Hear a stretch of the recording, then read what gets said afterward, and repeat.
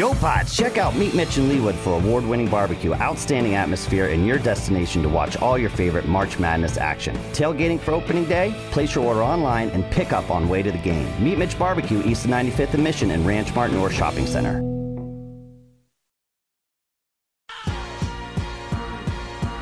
Garrettson and Toth presents The Shift with Jack Johnson on ESPN Kansas City, 1510 AM and 94.5 FM.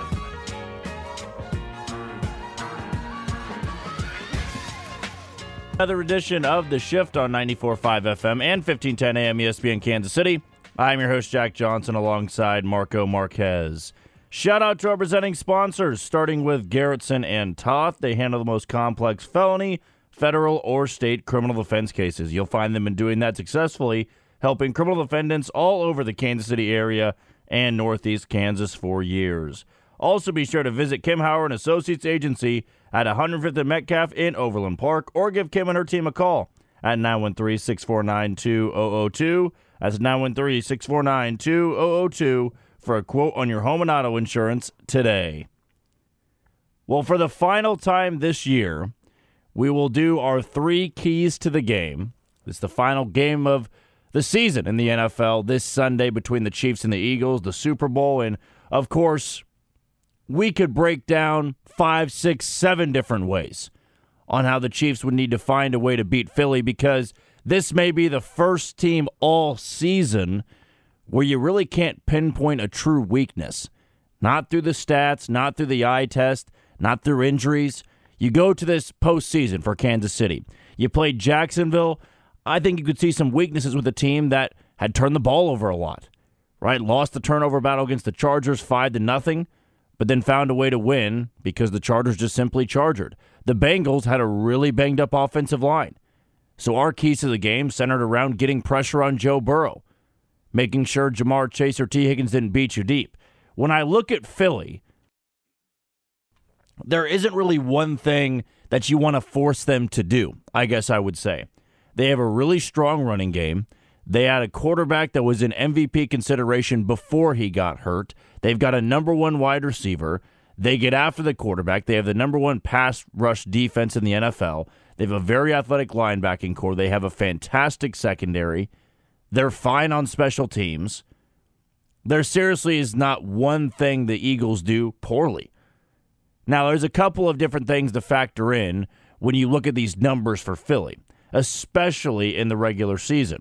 The Eagles did not play a very tough 17-game schedule. I think anybody with eyes could see that. If you really wanted to go out there and say they had the weakest schedule in the NFL, I would not have much pushback. Before their bye week, in Week 7, the Philadelphia Eagles played 3 playoff teams. Those teams were Minnesota, who finished the season with a negative point differential. They played the Jaguars, and they played the Cowboys without Dak Prescott.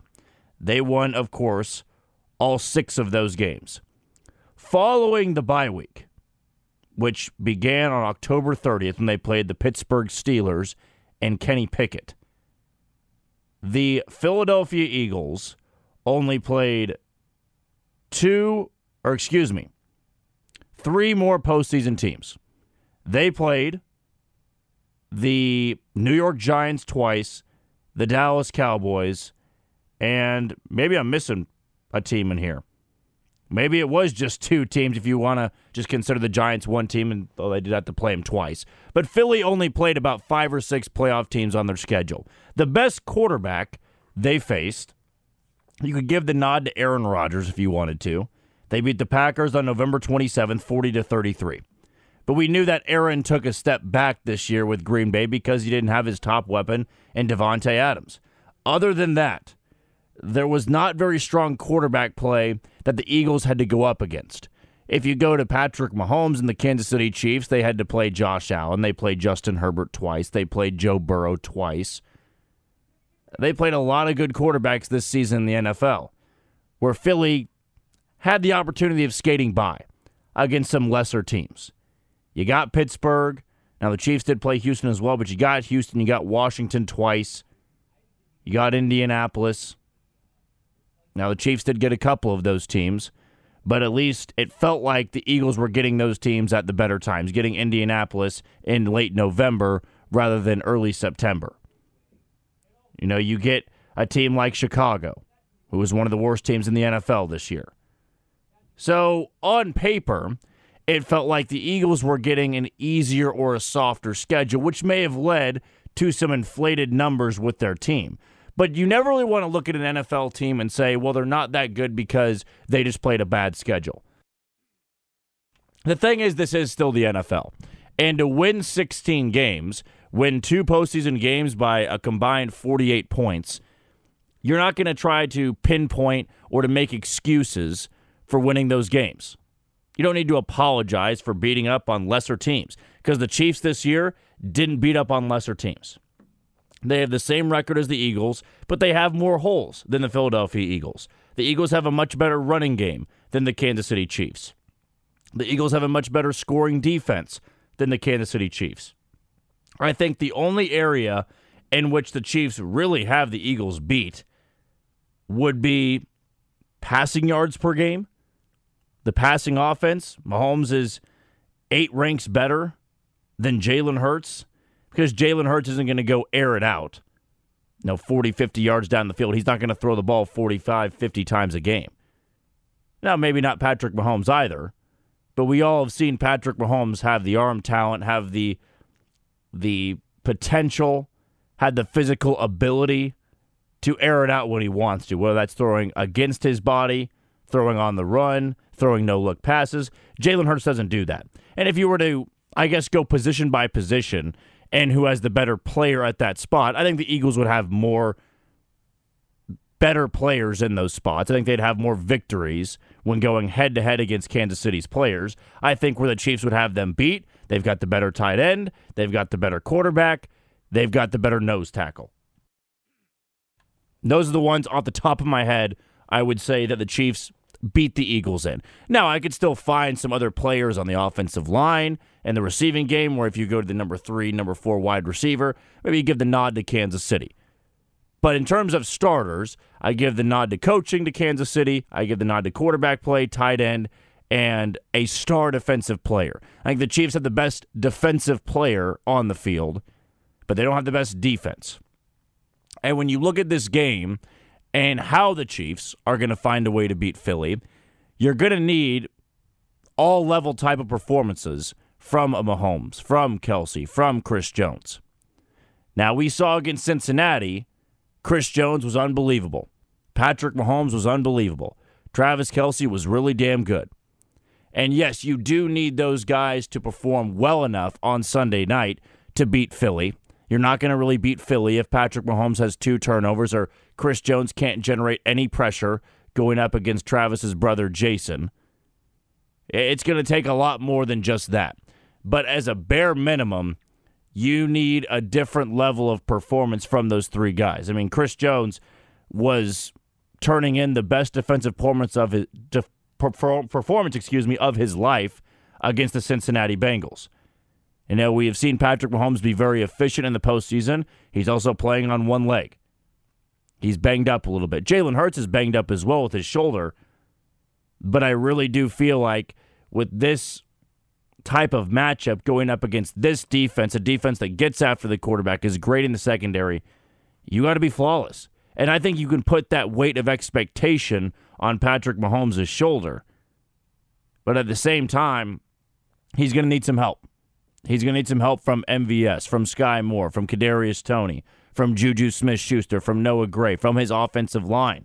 I think key number 1 for me is going to go right there to winning the trenches, going head-to-head with the number 1 pass rush in the NFL.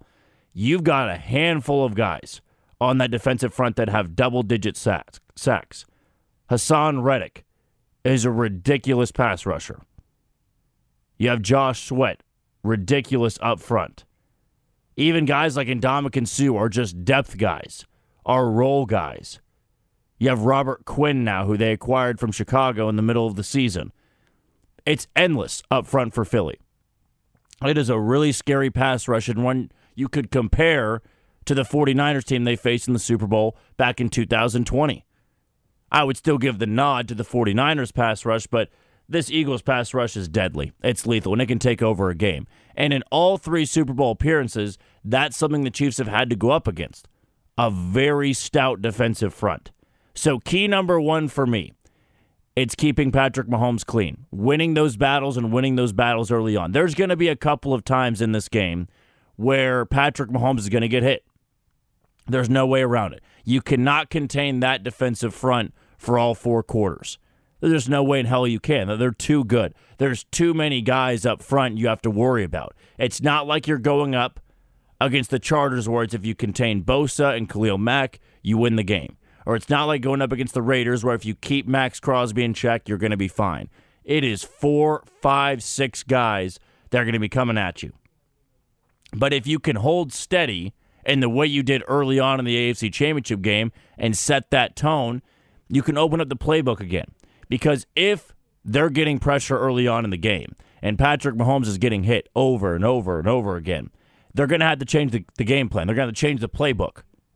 They're going to have to go to more of a quick game instead of being able to survey 3 or 4 options. They'll have to get the ball out quickly, and you don't want to have to alter your game plan so early on. Because when a team forces you to alter your game plan, then you're already on your heels. Then you're already on the ropes. I think the offensive line really can dictate this game because the Eagles have beaten a lot of teams by hounding the quarterback, by obliterating and ravaging offensive lines. That's how they've won a lot of games this year, taking the pressure off their offense because they're so good at putting heat on who's ever taking snaps in the opposing team. Now, Patrick Mahomes has the ability to extend plays, be a little bit of a magician. At the end of the day, though, he's still human. He's going to have a clean pocket on 75, 80, 85% of his dropbacks. So you're looking at Orlando Brown Jr. and Andrew Wiley to hold down the edges. The interior has to be stronger. Joe Thuney, Creed Humphrey, and Trey Smith have been great this season, but it can't come crumbling down on Sunday night. You have to hold firm against the best part of this Eagles team. I would go out and say that when you look at their offense and defense, the best part of their team is their pass rush. And if you can limit them, they're going to get theirs, but if you can limit them where they're not taking over a game, I feel confident the Chiefs will be on their way to a second Super Bowl victory under Patrick Mahomes. Number 2 is going to be, I think, centering around Juju Smith-Schuster for me. Juju Smith-Schuster has been a little bit quiet over the last couple of weeks. Hell, I think he's been quiet since suffering that concussion against Jacksonville way back, and I want to say that was October. So Juju Smith-Schuster has a concussion, hasn't really been the same type of target for Patrick Mahomes since, and it is tough to bounce back from a concussion. But if there was one game you really needed Juju Smith-Schuster for, I think it's this one. You saw how MVS impacted that game against Cincinnati. How he was able to go up against guys like Eli Apple, Mike Hilton, and look like a true number 1 wide receiver. When you look at this offense and the chemistry that Patrick Mahomes has built with it, Travis Kelce's his security blanket. We've said that 400 times on the show before. But I think the guy he trusts the second most in throwing the ball is Juju Smith-Schuster. The thing is right now is that he just hasn't been getting the amount of targets.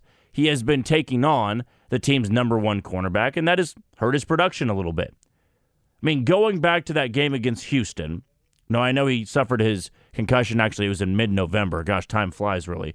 But he played the Jaguars, had the concussion, and then he had 2 great back-to-back performance games against Denver and Houston, where he had 11 catches and 10 catches. Since that game against Houston, where he had 10 for 88, he went 4 for 27, 3 for 21, 2 for 35, 2 for 29, 1 for 7. The targets just aren't there. But I think Juju can really shine in being a physical, agile slot receiver in this game. McCole Hardman's out. I know you want Juju to be lining up outside, but Juju is a great blocker. He's a great pass catcher, and he's incredibly physical, and he can beat up on smaller cornerbacks. I would like to see Juju have the game of his life.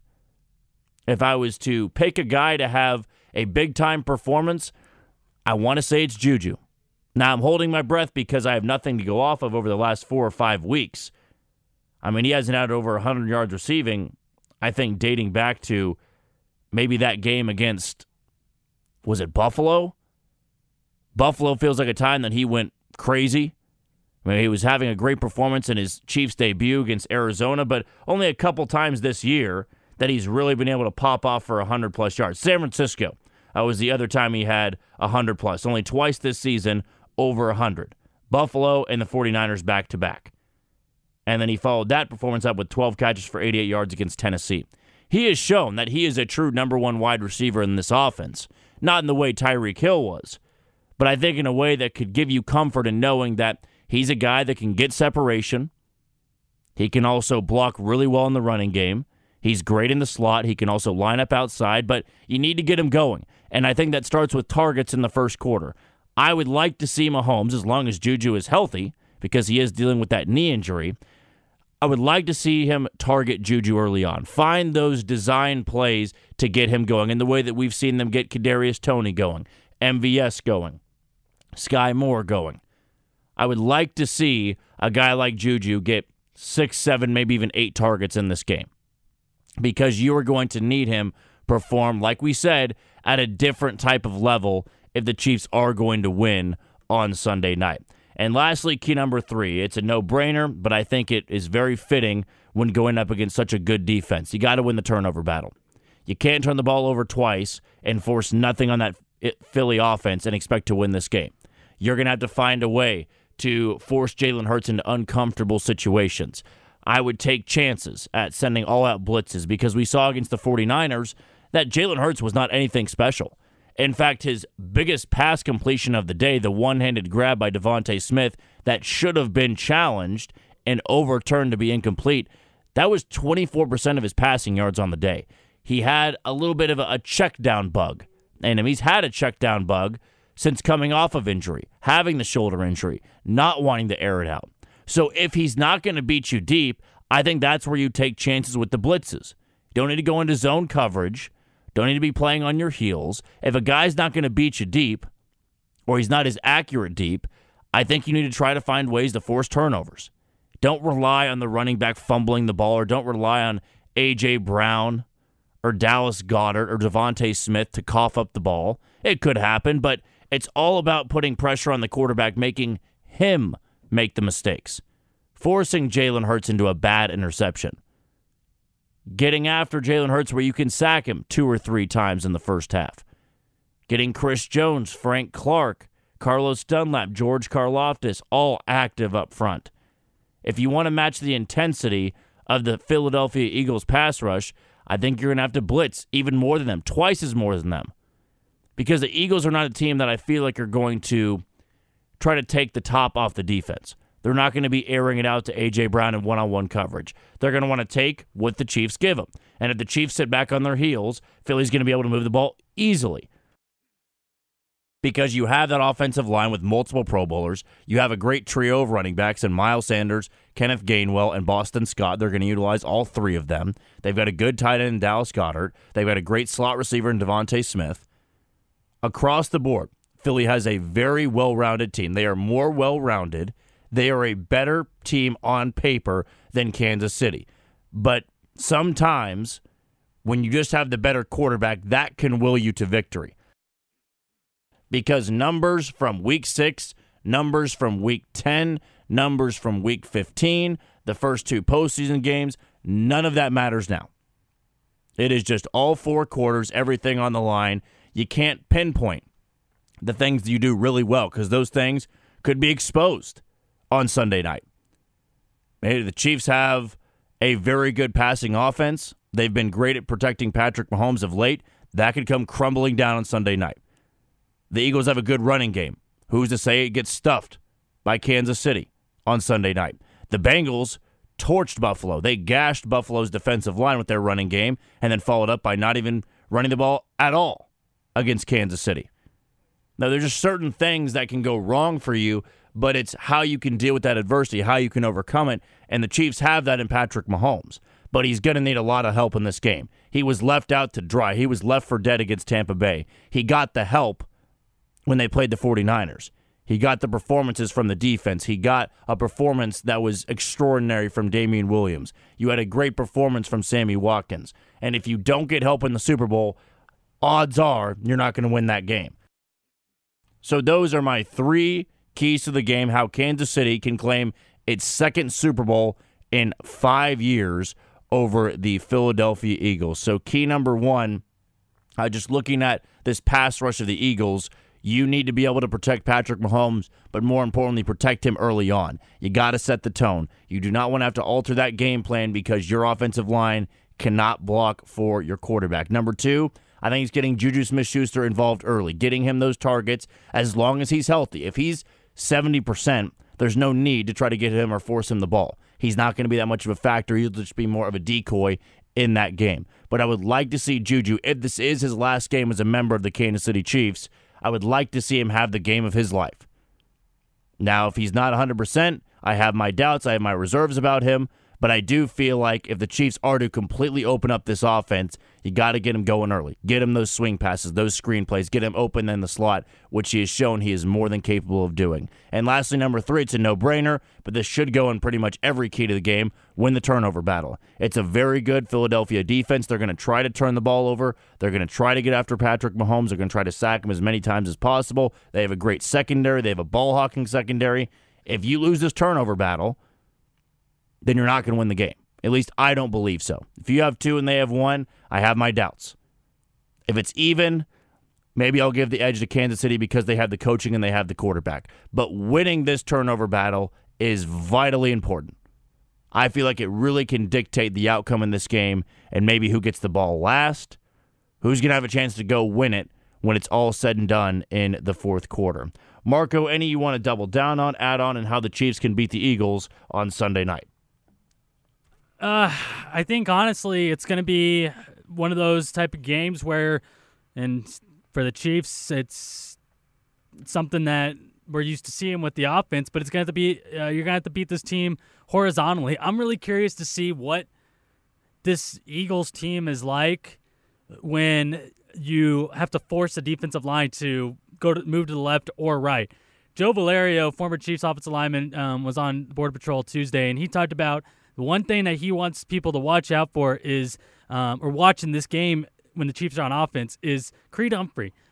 Watch where his finger is pointing to pre-snap, and that's going to give you an idea of which way the Chiefs offensive line is going to try to force the Eagles to go schematically. So I think straight up, you can't beat this Eagles team just right up trying to do everything up the middle, and especially against their front seven. So I think what you might see from this Chiefs team is just trying to beat them on the outside, forcing their edges to chase, which in the corners to drop to the sidelines, which could open up that middle part of the offense of the passing game. So I just think for the Chiefs, moving this Eagles offensive line, possession is going to be key in this one. And so I think just keeping the Eagles defense out there, making them move more than just straight and then just forward is going to be a key thing for the Chiefs. And so that means Andy Reid specialty screens. That means jet sweeps. That means running to the outside, bootlegs. I see that being I see that being a key in this game for Kansas City to find some counter against a team that's almost unbeatable in the Philadelphia Eagles. Yeah, you want to think about a team that is the most well-constructed, built to perfection type of team. It's Philly. And who was to think that all they really needed was a number one wide receiver in A.J. Brown? They had the defense. They had the running back room. They had the offensive line. All they needed to do was go out and get themselves an A.J. Brown, and they could win 16 games. They are a very scary bunch. Do not take them lightly because they had a softer schedule. They are a damn good team. They are a team that is more than capable to beat Kansas City. In fact, they are favored to beat Kansas City. So don't let their regular season schedule cloud your judgment, because this is a very good football team. They're well coached with Nick Sirianni, and there are multiple, I guess, I'm trying to think of the right word for it. They're dynamic. They can beat you in multiple ways. I'll just stick with that. I'll go simple instead of trying to think of some crazy word to describe them. If anything, you know what? If anything we can take away from last night's NBA game where LeBron James became the all-time leading scorer in NBA history, nothing is impossible. Because I remember growing up and Kareem Abdul-Jabbar, that was the record. That and Ted Williams. Yes, Ted Williams, the batting average. Yes, batting average, and then Cal Ripken Jr. Consecutive games.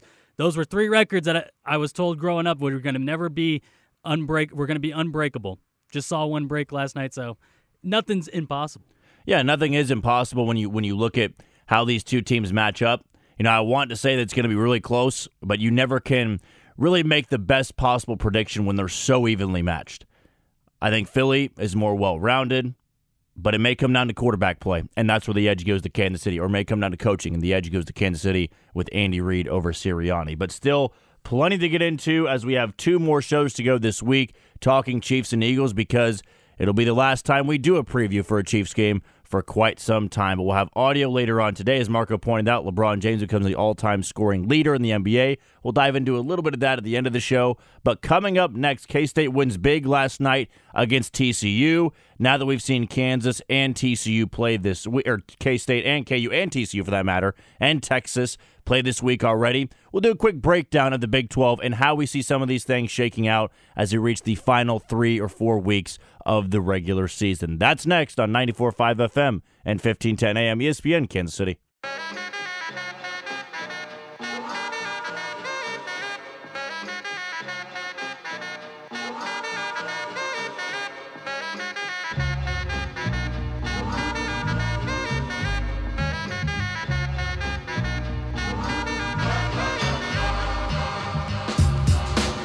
Back here on the shift on 94.5 FM and 1510 AM ESPN Kansas City. I'm your host, Jack Johnson, alongside Marco Marquez. K-State, a big winner last night at home against a very banged-up TCU team, 82-61. The Cats move to 19-5 overall on the season, but 7-4 in conference play. And now I think we can dwindle down our, title contenders in the Big 12. We really can sort of minimize that group down to, I would say, 5 teams. I think at this point we can rule out TCU, not because they're poorly coached, they're not a great team. They're so damn banged up. They're without their best player, Mike Miles. Their best big man, Eddie Lampkin, played last night. He was nowhere near 100%. So TCU has that going for them. Their 2 best players banged up and hurt. One of them not even playing. One of them is barely able to play at this point. And they're 6-5 in conference play. Now 2 games back of Texas. Anything's possible, right? They could get healthy. Mike Miles could come back sooner than expected. Maybe Eddie Lampkin gets to 100%. But we saw last night, they ran out of gas. TCU simply ran out of gas against a very good Kansas State team. And one of Kansas State's best qualities is they're so durable. You know, aside from David Gasson, they've been a pretty healthy bunch. You know, Marquise Noel playing 34, 35 minutes a game. Keontae Johnson, same thing. Naquan Tomlin, same thing. They get great bench production with guys like Desi Sills. Tyke Green, who was great last night off the bench for the Cats, nearly had a double-double. So now looking at the Big 12, you have 5 teams that are pretty much in contention for the Big 12 title, or maybe sharing the Big 12 title. So let's go team by team here and what's left on deck for those said teams. We'll start up top with the Texas Longhorns. They are alone in first place, 19-5 overall, but 8-3 in conference play. They get West Virginia at home next, and these next 3 are going to be very telling of this Texas team. They get unranked West Virginia at home. They get the team in last place, Texas Tech, down in Lubbock. Should be a hostile environment, though, because as we all know, they absolutely hate Texas. And then they go back home, Red River rivalry, against Oklahoma. So those are those next 3 games for Texas. You think easy on paper. It's the Big 12, though. Anybody can really beat anybody. But the reason those 3 games are so important for Texas winning the Big 12 is they have the toughest 4-game stretch to close out the season of anybody in the conference. They get Iowa State at home, who right now is, I said Texas was alone in first place. Iowa State right now has the head-to-head. They are in first place over Texas. So they get Iowa State a rematch after the two teams met way back on January 17th, with the Cyclones won by 11 in Ames. So they'll welcome the Cyclones to Austin on Tuesday, February 21st, just a few days after they play Oklahoma at home. Then they go on the road to take on Baylor in Waco and TCU in Fort Worth. Maybe Mike Miles is back at that point. If he is, I think TCU has a good chance of pulling off that upset. And then they wrap up the regular season at home against the Kansas Jayhawks. Next three are, I think, even bigger than the last four for Texas. Because if you slip up twice, and not saying you will, I think they do lose that game to Texas Tech. There's something about that game at Tech where I feel like I would give the edge to the Red Raiders. Because the Red Raiders are tough out at home. They're terrible on the road. They are a really bad basketball team on the road. But hostile environment. I know Texas Tech isn't playing for much. They've been a very, very poor team this year. Still over 500 at 12-11. But we saw them knock off Iowa State at home. You know, they've given some teams a scare at home. You know, they took on Baylor back in about mid-January. Only lost by 7. You know, actually, last time they played Texas, they nearly beat them. Only lost by 2 in Austin. But it'll be a hostile crowd. We know Lubbock has a great environment. I could see that being an upset. If I were to make a crazy upset of the next 7 games for Texas, I think it would be Texas Tech. But I see them beating West Virginia and Oklahoma at home. But if they lose to one of those teams, maybe it happens, then you're starting to be concerned about Texas's chances of winning the Big 12. So those are the next 7 for Texas. Iowa State, who is 16-6 overall and 7-3 in conference play. They are up next on the road, tonight that is, against West Virginia in Morgantown. So if you're a Kansas and Kansas State fan, you will be all for the Mountaineers tonight, of course, because the Cyclones have a win against both those teams. They are a half a game ahead of you right now at 7-3. I've gotten my standings mixed up over and over again. Texas still 8-3. Iowa State 7-3. They win tonight. They have the head-to-head against Texas, but they would be in first place in the Big 12. So they get West Virginia on the road. Then they have back-to-back home games against Oklahoma State and TCU. Where their season will be decided is in a few days stretch where they go on the road to Kansas State and on the road to Texas. They have a softer finish to the season. They get Oklahoma at home and West Virginia at home, and then on the road at Baylor. So unlike Texas, where they have their softer point of the schedule right now and their next 3 games, Iowa State gets it kind of in the back half. And their last 3, they get 2 weaker teams in the conference at home. So the edge, I think, when looking at Texas and Iowa State, I would give it to Iowa State. But they've got a rematch against the Cats in Manhattan, and they've got a rematch with Texas in Austin.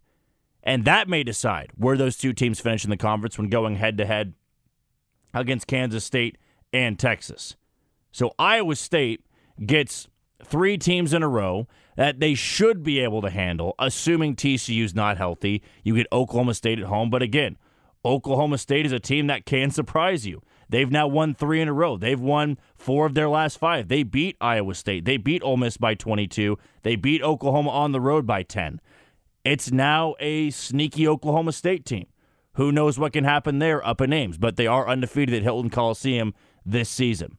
So Iowa State, I would say a softer schedule. They've gotten a lot of tough opponents out of the way. They've already played Kansas twice. They have played Texas up at Iowa State. They have hosted Kansas State. They've had some tough games already out of the way. You know, but they still have to go to Baylor at the end of the year. They have to go to Manhattan. They have to go to Austin. So that is probably the stretch of games you have to, I guess, envision Iowa State really struggling with. I think those road tests against Kansas State, against Texas, that could decide just where they finish in the conference. As for the Kansas Jayhawks, 19-5 overall, 7-4 in conference play after beating Texas on Monday night. Their next stretch of games is probably the softest point of their Big 12 schedule. They've already had to go on the road to Waco. They've already played in Manhattan. They've already played in Hilton. Their toughest remaining game is the last one of the season, on the road against Texas in Austin. But they get Oklahoma and Oklahoma State back-to-back on the road. It would not shock me whatsoever to see Kansas drop one of those games. But like we said with Texas, this is where you can sort of see the teams separate, how they play against the bottom teams in the conference. Oklahoma, despite beating Alabama by 24, they've now lost back-to-back games against Oklahoma State and West Virginia.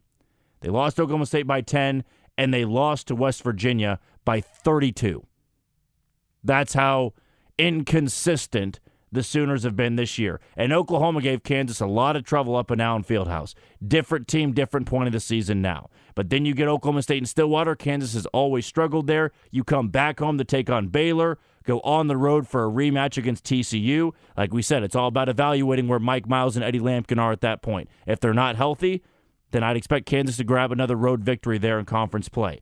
Then back-to-back home games against West Virginia and Tech. So you get Oklahoma, Oklahoma State, a banged-up TCU team, West Virginia, and Tech in your final 7 games. That really feels like a chance where you can go 6-1 and at least clinch a share of the conference. Now, there is still a lot that could go wrong. We've seen Kansas play as well as they did against Kansas State on Tuesday, winning by 12. We've seen them play as poorly as falling to Iowa State by 15 and losing to TCU by 23 at home.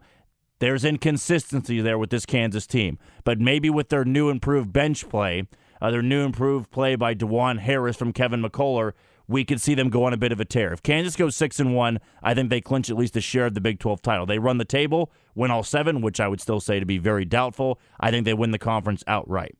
But they get 2 teams back-to-back that are unranked. Then they get 2 more teams back-to-back unranked on February 25th and February 28th. Who knows if TCU is even ranked by the time they play them on February 20th. But the toughest game remaining on their schedule is the last one of the year. And if you have a lot of momentum going into that game, that may very well decide the Big 12 champion, KU and Texas in Austin on March 4th. So that is still a ways away now, a little under a month to go. But Kansas has to take care of business against these lesser teams in the conference in Oklahoma, Oklahoma State, West Virginia, and Texas Tech. As for Kansas State, after their big win last night against TCU by 21, they have 2 road games now back-to-back against Texas Tech in Lubbock, and then Oklahoma and Norman on Tuesday. Then you've got Iowa State and Baylor at home. Those 2 games, to me, will dictate where Kansas State really falls in the standings there, because I think playing in Lubbock this Saturday going to be a much tougher game than people expect, as I already said over the air, that I think Texas Tech beats Texas at home here in the coming days. I don't know if they'll beat Kansas State. I think Kansas State is maybe a little bit better built, I would say, at this point in the season to beat Texas Tech. Maybe it sounds crazy because Texas is a damn good team, but we've seen Kansas State really lock in defensively over these last couple games. Not against Kansas, but I think overall. Now, their struggles on the road are very apparent. They've lost 3 road games in the Big 12, or 3 consecutive games in the Big 12 away from Manhattan, Kansas, so that can concern me against Tech and Oklahoma. But to me, they've got a softer schedule to close out at Oklahoma State, Oklahoma at home, and at West Virginia. But those 2 games sandwiched in between, their next 2 road games and their final 3 games of the season, Iowa State and Baylor at home, that to me will dictate where the Cats finish. Then it's Baylor for me, is the last team that really can win the Big 12. So they're 6-4 right now, a half game back of Kansas and Kansas State. They get Oklahoma at home tonight. Then they go on the road this weekend to take on the banged-up TCU team. They get West Virginia at home. So those next 3 games, I think Baylor should be able to handle. So you're going to look up and see Baylor at 9-4 here pretty soon. Then back-to-back road games in Lawrence and in Manhattan. So you get Kansas, Kansas State, and then come home and play Texas right after that. And you still have to play Iowa State to close out the season. Baylor next to Texas has one of the toughest remaining schedules in the Big 12. And that's assuming they don't slip up to an Oklahoma, a TCU, or a West Virginia. So a half game back of Kansas and Kansas State. So I would feel like Baylor's going to be able to have a good run of it over these next 3 games, get to about 9-4, hang around 3rd or 4th place, and be schedule watching, basically, scoreboard watching, and seeing what happens with the teams ahead of them in Kansas State, Kansas, Iowa State, and Texas. My gut tells me that right now the favorite should still be Texas. I think Kansas has a softer schedule. Kansas State has a softer schedule. I think Iowa State may bottom out a little bit because we've seen them really underachieve on the road, losing to, Texas Tech after leading by 23 in the second half. We've seen them fall to Oklahoma State on the road. But again, I think all these teams are going to have still one more upset on their schedule in terms of losing to a team at the bottom of the conference like a Tech, like an Oklahoma, or like a West Virginia or Oklahoma State. So that's how the Big 12 shakes out right now. Texas still a half-game lead over Iowa State. They will be at home this weekend against West Virginia. Iowa State will be taking on West Virginia tonight in Morgantown. I think all eyes will be on that game for other teams in the Big 12. Kansas will be on the road in Norman this weekend, and Kansas State will be on the road in Lubbock this weekend against Texas Tech, and Baylor will be at home tonight against the Oklahoma Sooners. We'll take our final break of the show. When we come back, touch a little bit on LeBron James becoming the all-time scoring leader in the NBA, and wrap it up with some Fact or Fiction. That's next on The Shift on ESPN Kansas City. Back here on The Shift on 94.5 FM and 1510 AM ESPN Kansas City. I am your host, Jack Johnson, alongside Marco Marquez. There is a new scoring champion in the NBA, and that, of course, is LeBron James. After hanging 38 points in a 133-130 loss to Oklahoma City at home last night, he now stands alone as the all-time leader in the NBA with 38,390 points, passing former Buck and Laker Kareem Abdul-Jabbar. And Marco and I were just talking about this on the break. I really don't see how somebody beats out LeBron James in the future. Now, 50, 60 years down the road, maybe there is another LeBron James, maybe even his son Bronny. I have my doubts, but I would say there's going to be somebody that emerges and has a good chance of beating that scoring record, because records are always meant to be broken. I'm sure people at the time never thought Kareem Abdul-Jabbar's record was going to be broken until LeBron came around. But Marco sent me this great tweet from this guy named @JakeandHoops on Twitter.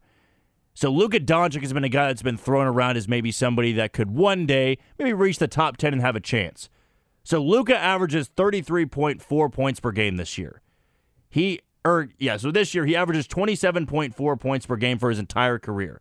If Luka averages 33.4 points per game every year and played in 70 games per season at least, he would pass Kareem's record late in 2036.